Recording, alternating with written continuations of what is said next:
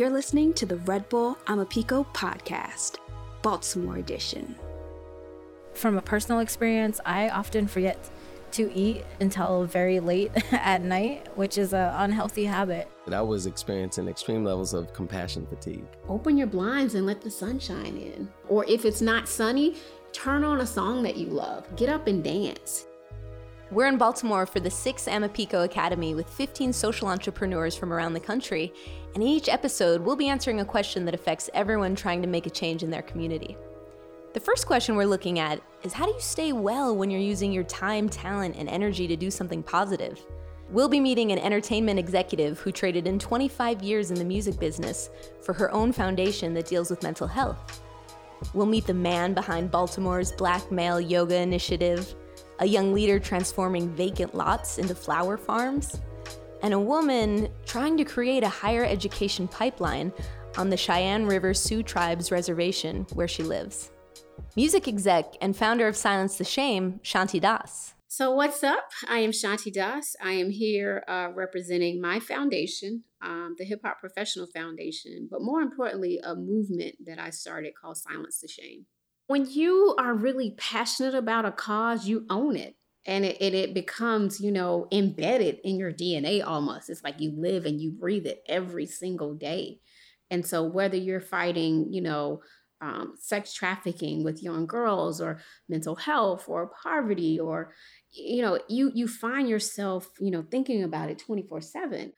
Yes, you probably have been tasked with, leading, a charge in your community or the effort. But what I do understand is it's important sometimes to take a moment to step back and have that time in your day. I always tell people we have the same 24 hours in a day, right? Everyone does, but it's how you prioritize your time. And so I try to build in Shanti time every day where it's not about social media. I have to, I don't even want to talk about my foundation, Silence the Shame. I just want to be there sometimes and sit and watch a guilty pleasure TV show or watch, I love movies. So I incorporate things that make me happy because again, you're dealing with such heavy issues that weigh on your heart and you want to save the world, but you got to make sure you're saving yourself at the same time. And that's where that balance comes into play. I want to know how some of our other Red Bull Amapico social entrepreneurs approach their wellness. Here's Walker Marsh, who runs a flower farm in East Baltimore, and Ali Moran, who pairs mentors with high school students on her reservation in South Dakota. Hamataki chaje me tamaki Ali Moran amachapi kishto chante washte na be chuzape wakpawashte oyanke hemataha na wakpawashte moya hemacha. Hello everyone, hello my relatives. My name is Ali Moran and I am from the Cheyenne River Sioux Tribe located in South Dakota. The organization that I created is the Wakpawashte Scholars Alliance, which is the Cheyenne River Scholars Alliance. But I included our language within my organization's title just to touch on the two worlds that we live in and the duality. I work with the youth. It's aimed towards the youth to provide them with the tools necessary to successfully transition into a higher education setting. Because oftentimes our Indian education system lacks the college readiness classes, and our youth often lack those skills that they need to successfully move on to higher education. So my name is Walker Marsh from Baltimore. I'm the owner, founder, and farmer of the Flower Factory, and the Flower Factory is an urban flower farm. Our basic mission is to simply grow together and to grow flowers, to grow people, to grow community, really trying to change the perspective of how we view our neighborhoods and how we see each other and just view growth and everything. So I know my project doesn't necessarily deal with wellness, but working with our youth and helping them implement goals, working toward their goals, wellness is pretty much just a part of that, because in order to work on a goal and in order to work for the community, you yourself need to be at a place of being healthy and whole with yourself before you can start giving to others. Wellness can be a struggle for people when they're working for their communities, because oftentimes you just get so involved in your work, and oftentimes, like from a personal experience, I often forget to eat until very late at night, which is an unhealthy habit. Like I could go all day without eating just because I'm so dedicated to getting work done. It's just so funny to hear you say that, because I like have the exact same problem. Like when I'm out at the farm, like, and I'm like working, you would think like you're eating through the whole process, but I have to have my partner Jen out there, and she's like, Walker, did you eat anything? Like, have you eaten? And it's like yeah, you just go super in it, and you're just like, oh, I'm just moving, I'm just doing, and then you'd be like, oh, I'm actually really hungry. I don't think I ate all day today. You know, I think it's very important that you show it, because, you know, we both kind of work with young folks, and with working with young folks, you become a mentor to them, and then you become that example that they set when they feel like, you know, what it is to be successful. Like they want to be like, hey, I want to be like Walker, I want to be like Ali. Like, you know, it's like you have to show them the way, and it's something that I struggle with myself, because I'm just so focused on, like I said, the day to day. I'm not thinking about what I'm eating. You know, I just started to really adopt a lot of good habits, but, you know, it really shows, because, you know, the things that I do, my growers out at the farm, they model those behaviors, and it's like, you know, I want them to grow into the best that they can be. Meet Changa Bell, founder of the Black Male Yoga Initiative. He knows a lot about staying well. All right, so I need everyone to sit up tall from the length of their spine. I want you to start to get in contact with your breath. Just observe it. You don't need to control it. Just see where it's beginning from. Does it emanate from the belly or the chest? Yoga instills wellness in the population that I'm targeting, which is Black men ages 16 to 65, in a number of ways. It does seem to differ a little bit depending on the population. When I'm working with young men that are below the age of 20, that may have some social issues or some mental issues dealing with post-traumatic stress, the science and the application of yoga is a little bit different. I usually have to put it in a different framework under a different context. But I do much more physical work with those men first to quiet their mind. A lot of heart overhead type of postures, inversions, but definitely something very physical to get them relaxed.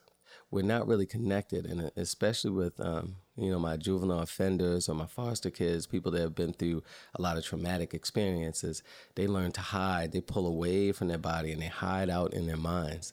Because in the mind, you can create any kind of world that you want to experience. So there, they can be safe, they can be tough, and these are the reactions we see on the streets. I said, wouldn't it be great and sort of, begin to mitigate or ameliorate some of the social issues we have within the Black community, especially here in Baltimore City, and really every major city across the nation, if we had trained people as yoga instructors, because part of that 10-month process is a self-realization that happens that makes you a more whole human being. And then typically, I just, at least it's my belief, I can't speak for all of humankind, I believe that humans are good natured, and that once you tap into that, the compassion alone would have you, pay that forward. The hope is that as we train more African American men, that it would mitigate premature death in the older, sort of the 35 to 54 category, that the diabetes, hypertension, all of these stress diseases would go away, because they would have knowledge of practices that would just totally get rid of those things. And then for the younger demographic that is troubled, because not all young Black men are troubled, but specifically me working with sort of mentally distressed individuals, that they would not only become realized and more spiritually mature in that process, but they would pass that on to other young men. I was experiencing extreme levels of compassion fatigue because I'm an empathetic person, and the populations I was working with, I was going to bed, I couldn't go to sleep at night. I was going to bed thinking about these kids, and Not a lot, but quite a few wind up literally dead. You know, they get murdered, and you know, there's connections you have, and you know, I was not trying to save anyone, but trying to empower them so that they could save themselves.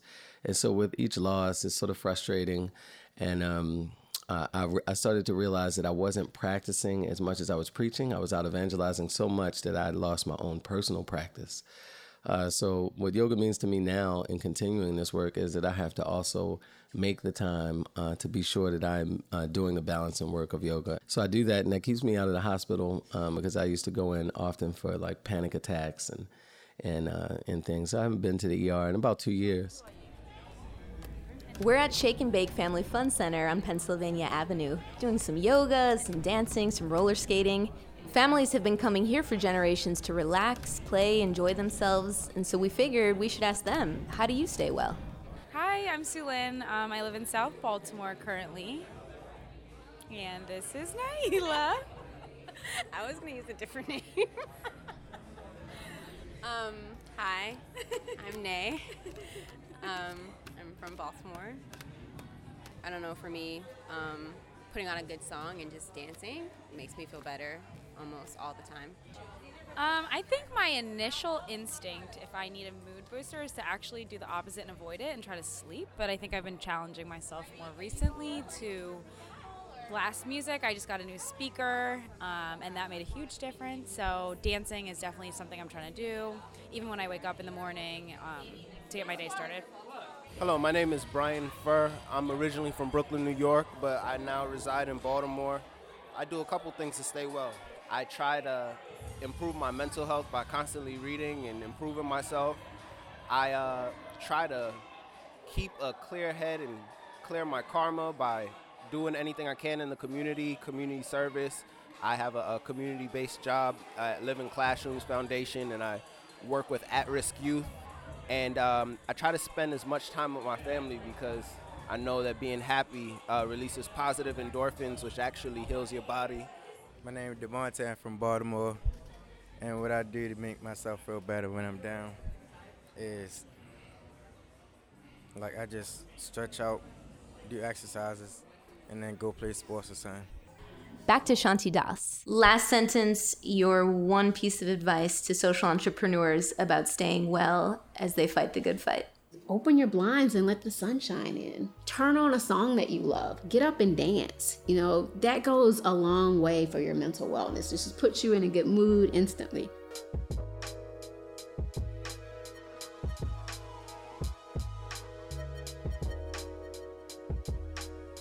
You're listening to the Red Bull I'm a Pico podcast, Baltimore edition.